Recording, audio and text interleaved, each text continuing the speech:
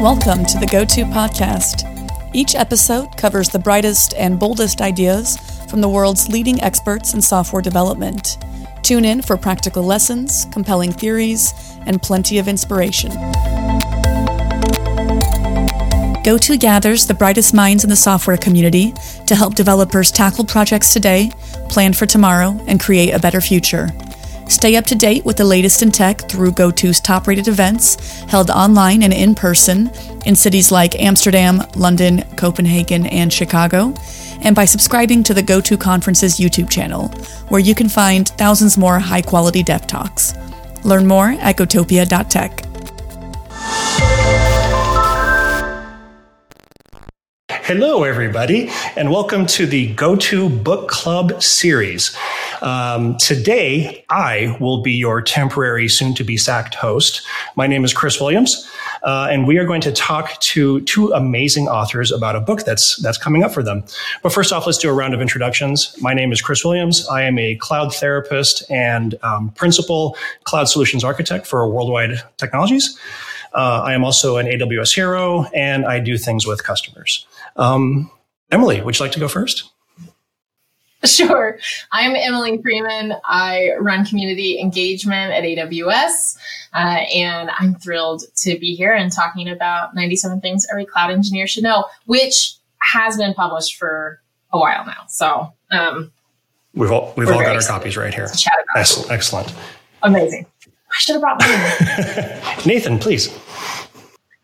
Hi there, everyone. My name is Nathan Harvey. I'm a developer advocate with Google Cloud, and I focus most of my time on the Dora research program. Maybe you've heard of Dora. She's an explorer. No, not that Dora. I mean the designated outdoor research refreshment area in Ohio. Wait, that's where you can carry around a free open container. No, that's not the right Dora either. Hold on. The Digital Operational Resilience Act? No, that's the EU. That's not here. Oh, right. DORA, DevOps Research and Assessment. That's what I like to focus on. And I do research all the time and help teams understand and apply that research so that they can get better at software delivery and operations performance. Not the Delaware Orangutans and Raccoons Association. Oh, nice. Another one for me to add to my list. Yes. Awesome. That was a really good intro. That was solid. Excellent. So we are here today to talk about 97 things every cloud engineer should know. I have several questions, but first off, I want to say that I loved reading this book. As an old hat to this industry, as a crusty, battle-scarred veteran, going through this and seeing a bunch of validations to long hill fought upon battles that I've had in my past. This was a fantastic read.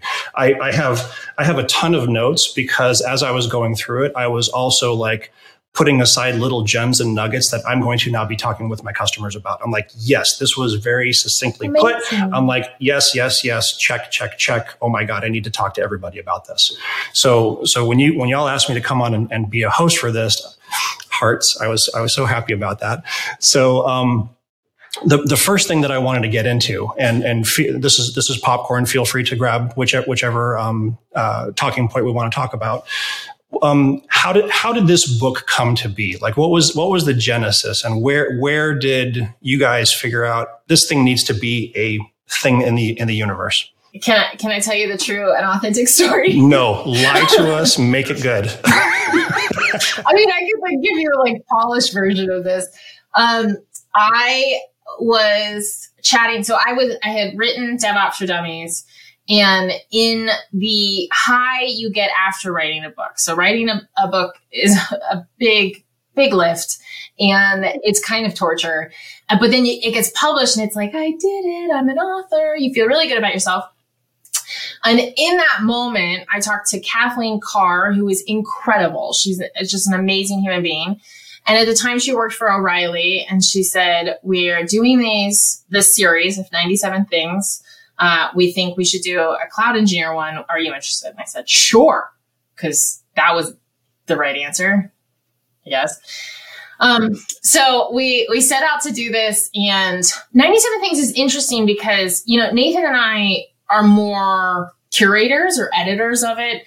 We did not write these articles. And so there were submissions from the community around a bunch of different categories.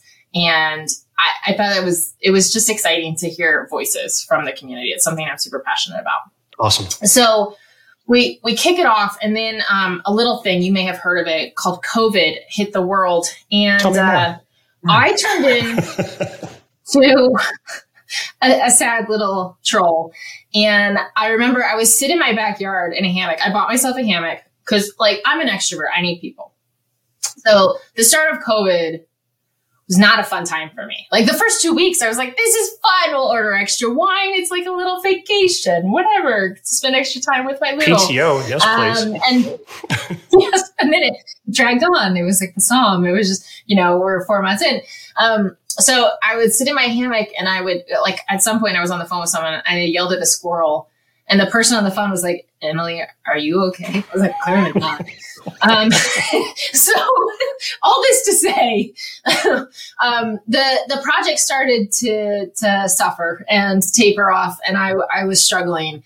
And so, another editor at O'Reilly was like, are you open? I know this might be offensive. Please don't take this poorly. Are you open to a co-curator, co-editor? And I was like, and a ray of sunshine came down. Oh, yes, please. Yeah, I was like, I'm not offended. I need help.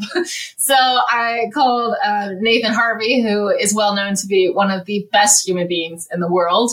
And I felt like you would be someone who not only knew a bunch of folks in the community, but someone who could inspire and help people over the finish line of submitting these. And so I like to joke that ultimately I got us halfway through, and then basically I collapsed. Nathan picked me up on his back and dragged us both over the finish line. And that is how 97 Things Every Cloud Engineer came to be. So it was quite the process. The editors are always patient with me. And Nathan was an incredible partner in this, truly. And so now as a true cloud therapist, Nathan, what's your side of the story? Yeah, I've been furiously scrolling back in my chats with Emily on my phone to try to figure out when it was that she reached out to me. But I mean, we chat too often. I can't get back that far. I know. But essentially, when she reached out to me, I said, yes, of course, I'd love to help. Wait a minute, do we have to write 97 things? That was my first question, because I don't have 97 things that people need to know. Certainly. And then she described the format of the book. And just like Emily, I got really excited because this meant that we could reach out to people across the community and really bring in voices that maybe sometimes you haven't heard before or haven't had an opportunity to hear. And the thing I love best about the book is, in fact, that we have so many different authors. And really, each one of these authors is open to a conversation with you. So we have contact information, LinkedIn or Twitter or what have you, in the book for those authors. Find them, reach out, have a conversation. I think that you'll find it's always better to talk to more people, get more ideas and insights than you could get from just Emily and myself. Yeah, and I'm actually 100% going to take you up on that, because I'm going to start pinging these people for my show. So, and ask them more questions too. Because you do have a lot of amazing voices in there. I mean, there's so many smart people from all the walks of IT, and so many brilliant. As I'm reading these papers, I'm just like, wow, this person has been there. I can see the scars as I'm reading it and just going through.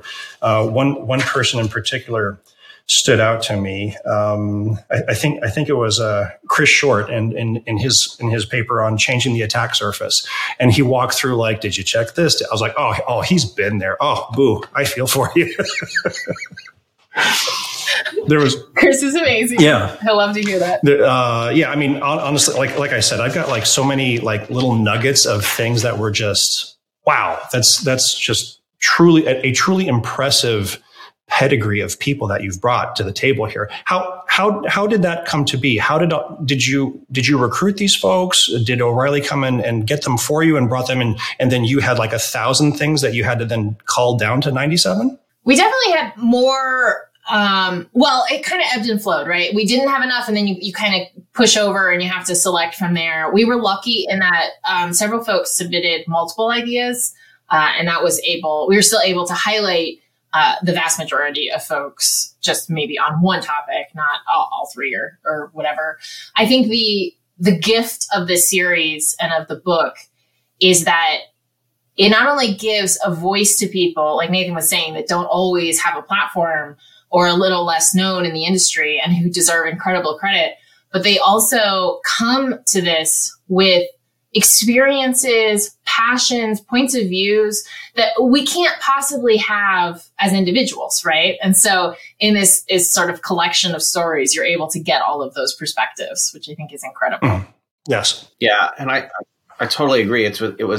There were certainly some authors that O'Reilly was already working with. And they said, hey, why don't you pitch in an article for this particular book? And they did that. And that was awesome. And it was also, I think there was an open call for contributors. And I know personally that Emily and myself reached out to people that we know across the community. And I'm glad that you highlighted, Chris, there, that there are lots of well-experienced authors in the book. But I think it's also important to remember that we have brand new voices to cloud as well. In fact, I think the 97th thing was from Rachel Sweeney, from zero to cloud engineer in less than a year, where Rachel shared her story of how she got into cloud engineering. In less than a year ago. And that was the perfect way to end the book, in my opinion. And you can do all of this too in 1 year or less.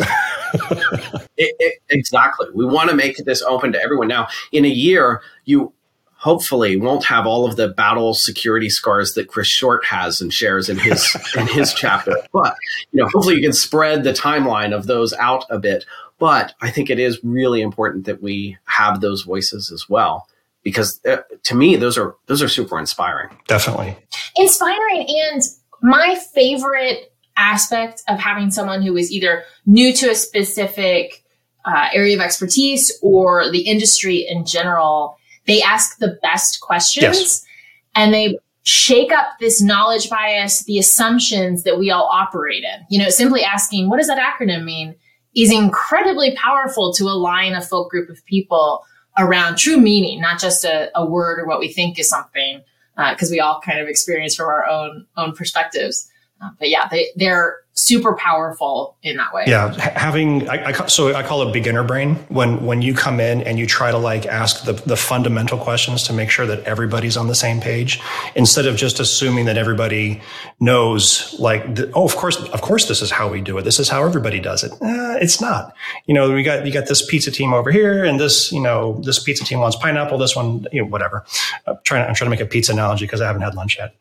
All right. I like your beginner brain is so much more pleasant and lovely than mine. I call it IaaS, idiot as a service. Inquisitor as a service. Yeah, but that reminds me of I'm going back to Goya, the Spanish Inquisition. No, thank you. I don't know. How do we go from beginner brain to the Spanish Inquisition to Goya beans? I don't know how we did that. This is my brain. Goya the painter. Goya painted. I'm sorry. I thought you were. Never mind. Well, then he started a bean. Then he started a bean empire. Don't you know? Busy. He was very. Did you know that apparently Pythagoras, the actual dude, he was apparently afraid of beans? Afraid of them. I don't know if this is true. Yeah, there's a story about him stopping. He was running from someone. He comes up to a bean field. He stopped because he was so fearful of terrified beans. of the dreaded bean. Yeah. Well, I don't want to know what kind of bean. All right, let's get back to the book, shall we? You said it was popcorn that I could take whatever flavor I wanted, and I did. Yes, ma'am. All right. Emily Freeman, everybody. Okay. So, editing a compilation is different than writing an actual book. I'm assuming. I have no experience with either one of those things. But Emily, obviously you're a published author. When you were doing that, and then you were coming down from the Euphoria and agreeing to all of these other books, in your dazed state. Is creating a compilation like this significantly different from writing your own thing from whole cloth, or is it similar? It's very, very different. And I think they're both hard for different reasons. And it probably depends on your personality as to which you would be better at. So anyone who actually knows me or works with me, including everyone on this call, knows that I'm not always responsive. My email response rate kind of sucks. It's in the 0% somewhere around there. It's all part of my plan to get them to get me an EA. Like, if I suck at email bad enough, eventually they're like, "Can you get someone to help her?" Is she still alive? We need to do a safety check. And then, yeah, that's exactly it. It's like, so all that to say, I am not the most organized person as far as a lot of things, but mostly administration, like keeping track of things, following up with people. This is not my strength.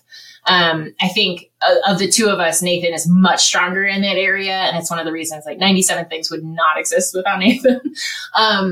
But writing a book from scratch is easier in some other ways because you're not having to make some of those upfront decisions or figure out we had two challenges with 97 Things, which was, what are the big categories? What are the things that we want to make sure are touched upon in the book?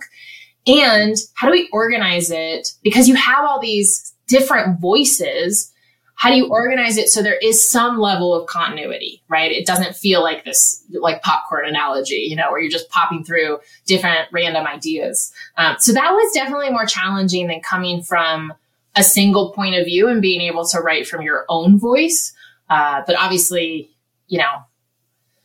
writing a book, I have talks about this. Writing a book's torture. Don't do it. No. Nathan, what do you think? Yeah, so I've written plenty of things, but never like actually a book. I've obviously participated in 97 Things. I've contributed to some other published works, and I think that being a curator for 97 Things in particular, Emily mentioned that we had more articles than we could accept, which is just heartbreaking because we have great content that we can encourage people to go and publish on their blog or elsewhere, but we couldn't fit it into the book. It kind of, to me, is very reminiscent of curating a conference where, as Emily said, you want some continuity of a story, like a through line of story for that conference when you have conference talks. The same with this book. And then, of course, there's the whole, you're ceding control. You need to convince some of these authors to finish the piece that they need to write. And most of the authors are at least a little bit better at responding to email than Emily. But, we're all human and we all have, or we're all overworked. And as Emily mentioned, this book was written in 2020. There was a lot going on around the globe, and least of which was prioritizing maybe an article for a book sometimes. Gotcha. So speaking to that point, the way that you staggered out the sections, you have fundamentals, architecture, migration, security, compliance, operational reliability, software development, cloud economy, and measured spending, automation, data, networking, organizational culture, and personal and professional development.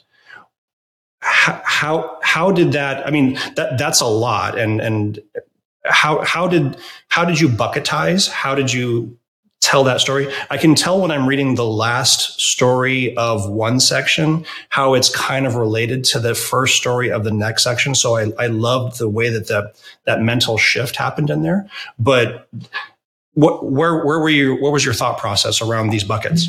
I think to start off, our thought process was cloud engineering. What do you need to know? Well, you need to know a little bit of everything. And there is just the surface area is so wide and broad that it's really difficult to just sum everything up. And so I think that Emily and I really kind of sat down and brainstormed a bunch of these categories. Then we looked at the contributions that we had. And this was before we had all of the contributions in. We found places where we were lacking in some contributions, but this was where, I know a person who is deep in security, or I know someone that's in cloud economics. Let's pull them in and make sure that we have their story together. And then in terms of laying it out, in terms of like the progression of how the sections went, I'm not sure I have a good answer on how we actually came to that. Yeah, I remember we had a Google sheet and we were furiously typing into that and trying to organize this. I also want to highlight one of the benefits of going through a publisher is that they help, right? So we had incredible editors and folks helping us to organize this and make it a fully fledged book that would be a great experience for a reader. It does flow very well. I mean, for having 97 different voices in the book, it's the continuity of it, and the fact that everybody's stuck with the phrase cloud engineer, and then first defining what a cloud engineer is at the very beginning, so that everybody was like, oh, I'm not a cloud engineer. Oh no, I actually am a cloud engineer. I loved the way that flowed. Whether that was intentional or unintentional, I applaud you. Awesome. So speaking to that, and I know that nobody wants to, pick a favorite child or anything like that. Were there stories in there that resonated more or that you loved more? I'm not going to ask which ones you liked less because that's not fair. But was there certain things in there that like, yeah, oh, you nailed that? I think for me, the ones that resonate, obviously I have a strong bias toward the human aspect of our socio-technical systems. I think the ones that really focused around that, how to make ourselves better, how to make our systems better for us to operate within, it's great to have 99% uptime or whatever it is for you. But if it's horrible going to work every day, what's the point of this? Yep. And so, the ones that really kind of helped level up folks. And then the ones that align with just my experiences, right? You said you with Chris's article, it wasn't just that he had those battle scars. I'm sure you identified in some of those shared experiences. And so some of the stories that had similarities to my own experiences certainly resonated with me just because it brought me back to a previous time. Yeah, I definitely lean on those that speak to the human aspects. There are a couple that I certainly come back to and are quoting all of the time. And those are the ones that I think really challenge how we think about things. For example, article number 42, J. Paul Reed revisiting the R's of SRE, I think was really interesting. I talk a lot with people about SRE and his approach to reminding us all that reliability and resiliency and robustness, and these are all different words and they have different meanings. And we need to understand them in context and how do we approach them. And then also certainly things around automation, red-green refactor for infrastructure from Annie Hedgeth. Yep. That is, as a former system administrator, I remember very deeply the conversations that I had with developers saying, hey, you should write some tests for all that infrastructure as code that you're writing. And I knew at that time that what I was good at was writing Nagios alerts. And what I would be really bad at is writing a test. And I also had been in conversations with developers over lunch and listening to them argue about what makes a good test and a bad test. And so when they said add tests, I said, no way. I'm not going to sit down and argue with you about that. I'm just going to write better monitors. And it took some time for me to develop as a professional to recognize the power of testing and catching things earlier. And I think Annie's article really helps sort of reinforce some of those lessons for me. It was like a walk down memory lane almost. I think a lot of these articles, it probably ended up being the advice the author would have liked to have 10, 5, 15 years ago, whatever the distance is. And I think that it's an incredibly powerful thing. It does, Nathan. Sometimes it takes us a minute to feel comfortable implementing not just a new technology, but a new sort of style of work. Yep, absolutely. Taking a new approach, putting in a new practice. It takes time. And we know from experience and from research, when you try that new thing, the first thing you're likely to do is trip. Mm. Yeah. And that's okay. Get back up and keep moving forward. It's over, like, we call these things practices for a reason, right? Yes. You have to practice them. You have to put them into practice. It's that practice that helps you hone the skills that you have. Practice doesn't make perfect, but it makes better. Sorry, Chris, I keep No, it's okay. You're Emily Freeman. You can do whatever you want. Except not responding to email, Chris. What about that? You already do that anyway, Emily Freeman. What do you think about that? Yeah. It's funny that you mentioned Annie, because that was one of my light bulb things. So we've all heard of test-driven development, and I was like, oh, TDD for infrastructure. Bing! I was like, oh my gosh. And so that was one. So like I said, I have a ton of different nuggets. One of the things that I really like, though, as you were compiling this list of authors and getting all of these amazing papers in there, was the expression of vulnerability and the admitting that we don't know everything, from a lot of them, from a surprising number of them. Michelle Brenna's article, in it, she says, nobody understands IAM. And I was like, oh, it's not just me. And I felt so not vindicated, but it was like, okay, if she can say that out loud, then I can admit that. I think that's incredibly powerful. Yeah, I think finding those, kindred spirits, we're all in this together. And I think, frankly, when I meet with Emily, I think she's very open and vulnerable. I try to be that way myself. And I think that really does come through in all of the authors here.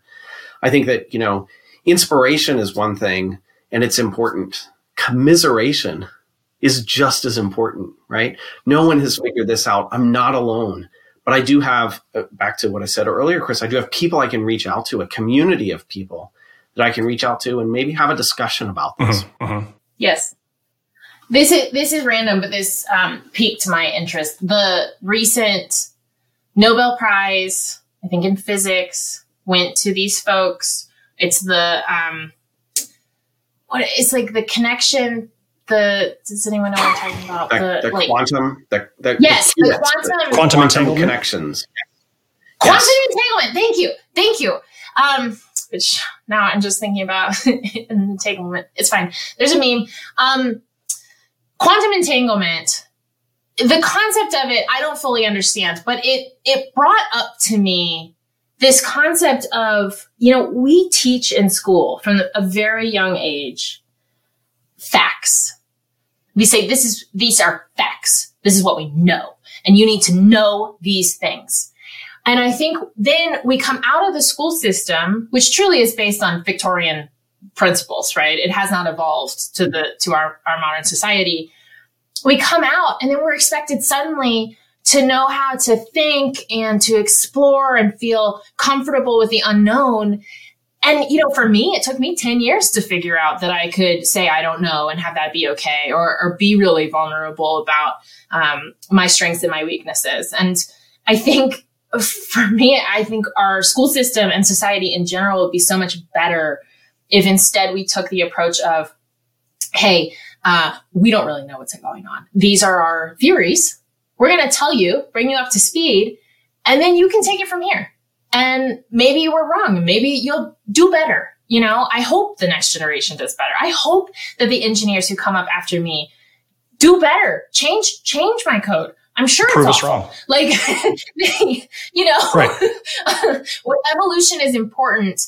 But we don't often talk about the sort of aging aspect of that, of having things fall away and having things go out of style and how that might impact us as individuals. So with that, there's this commiseration, there's this community of being open and honest. And it's only in that place that you can really share a lot of this information and be open to learning. That's when you can kind of really open yourself to change and to become better. Emily Freeman, are you suggesting that curiosity and critical thinking and being able to admit that you're wrong are positive and good traits? Yes. I know. That's crazy talk. This is bananas. This interview's over. No. Yeah. Okay. I was really making you go. And I'm fired. Okay. It's true though. 100%. I think we put so much emphasis on being right. And in my elder millennial age, I've sort of come to this theory of it's not about being right. It's about coming together and really finding a solution together. Elder millennial. I'm going to get you like a Gandalf staff. You can carry to reinvent. Yes. Thoughts, Mr. Harvey?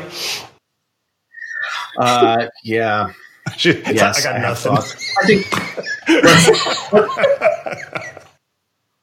I think what Emily talks about also appears in the book, right? How do we learn from incidents and failures, and how do we have, like, as organizations, actually practice things like blameless postmortems or blameless incident reviews?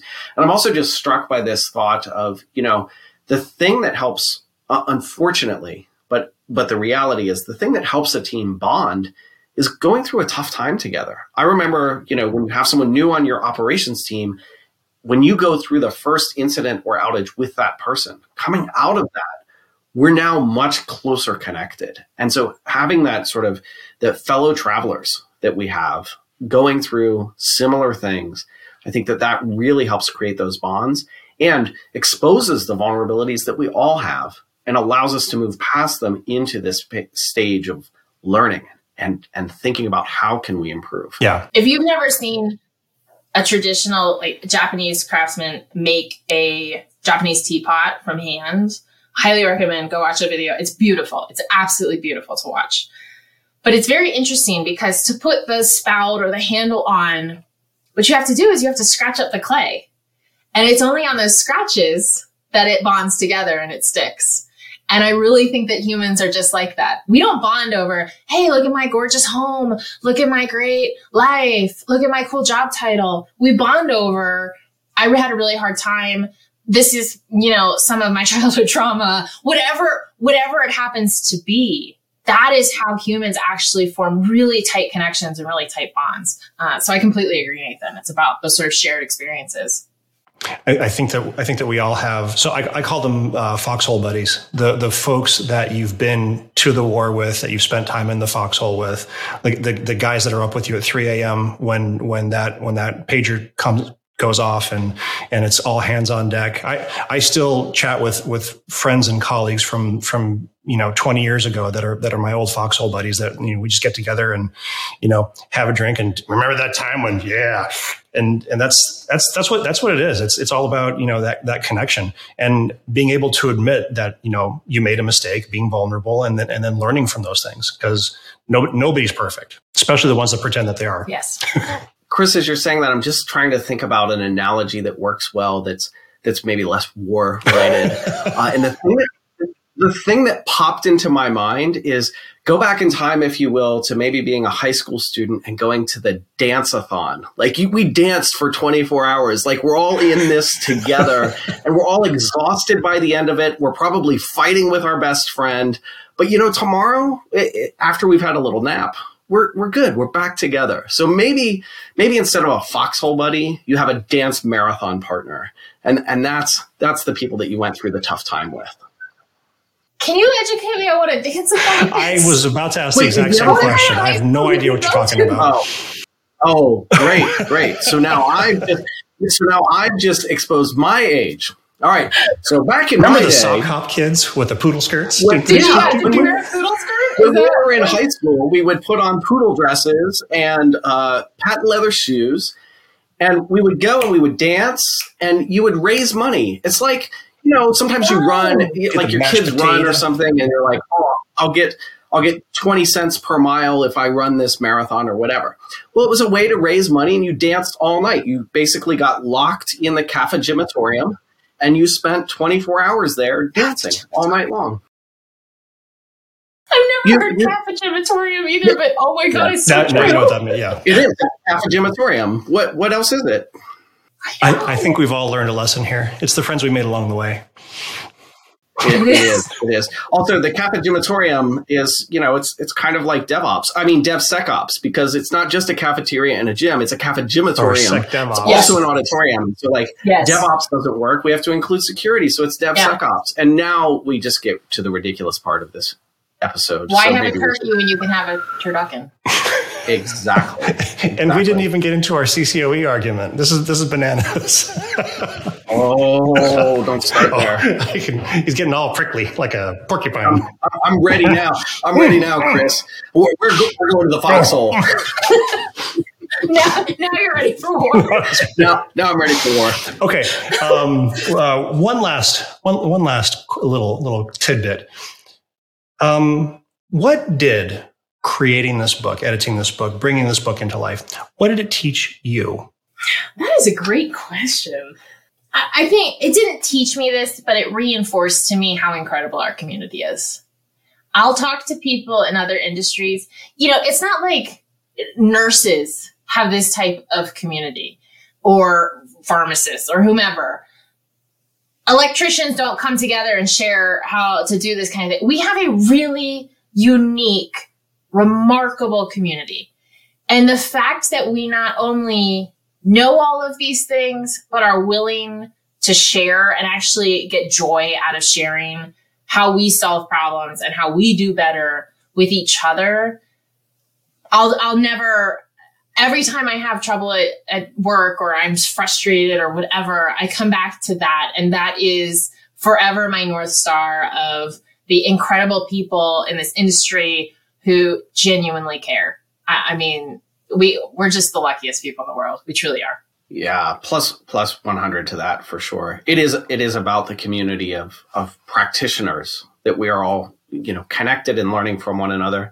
I think Emily also mentioned earlier that in writing a book, it is impossible to understate the power of an editor and an editorial team and someone to push you to get the thing shipped, get that done, and then to help you make it better.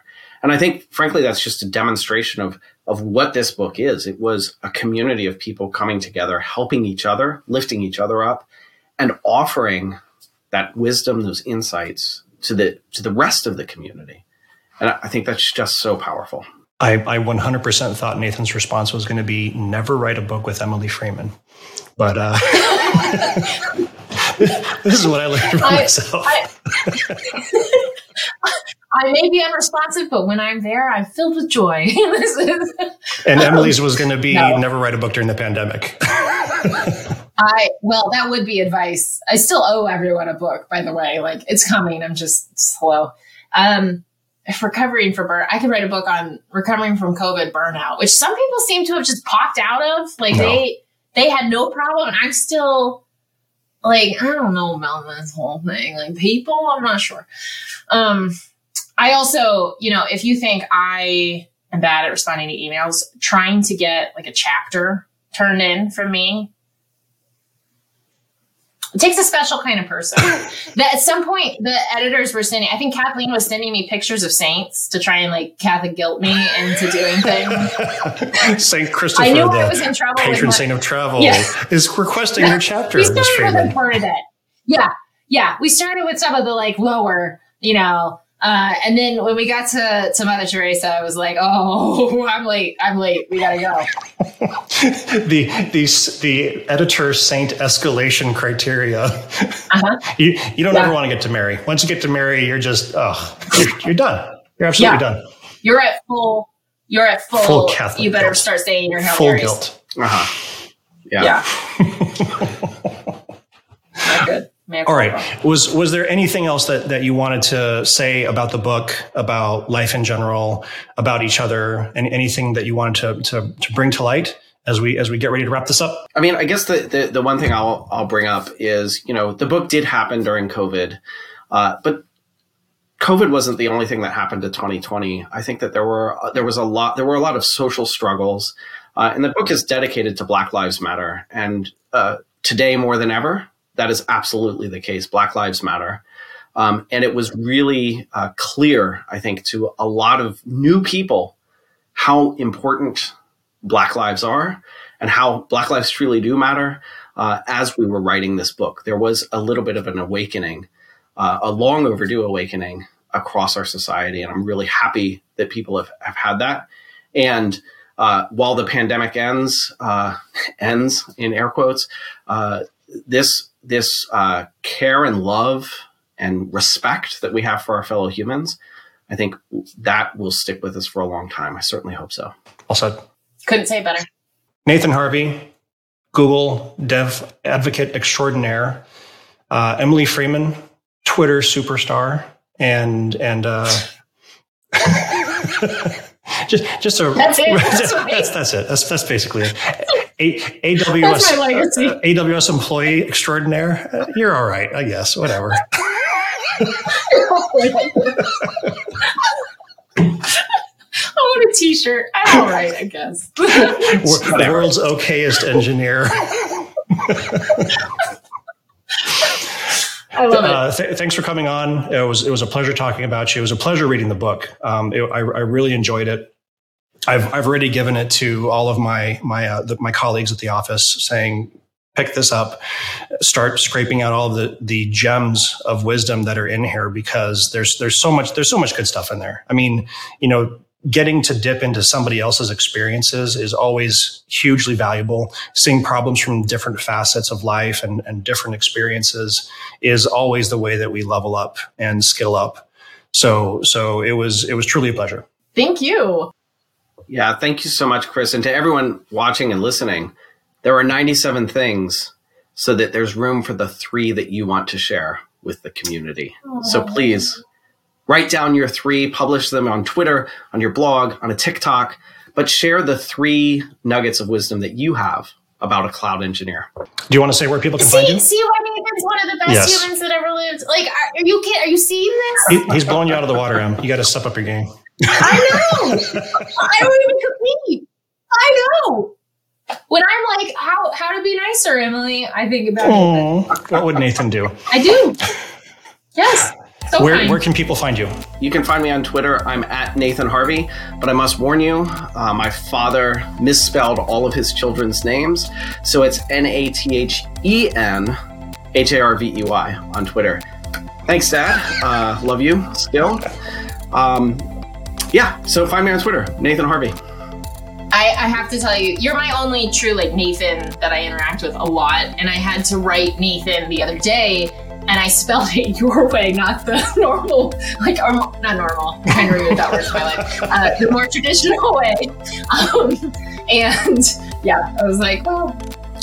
You made my father smile that day, Emily, I'm sure. See, there you go. He's like, see, it was right. You can find me on Twitter at editingemily.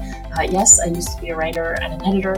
And I'm trying TikTok. Okay, so I'm not good at it. I'm not that funny. Well, I'm funny, but I'm trying to join the TikTok community. It's don't enemy. My daughter was like, my daughter the other day was like, "You're boring." I was like, I am a lot of things, but I am not boring. You take that back right now.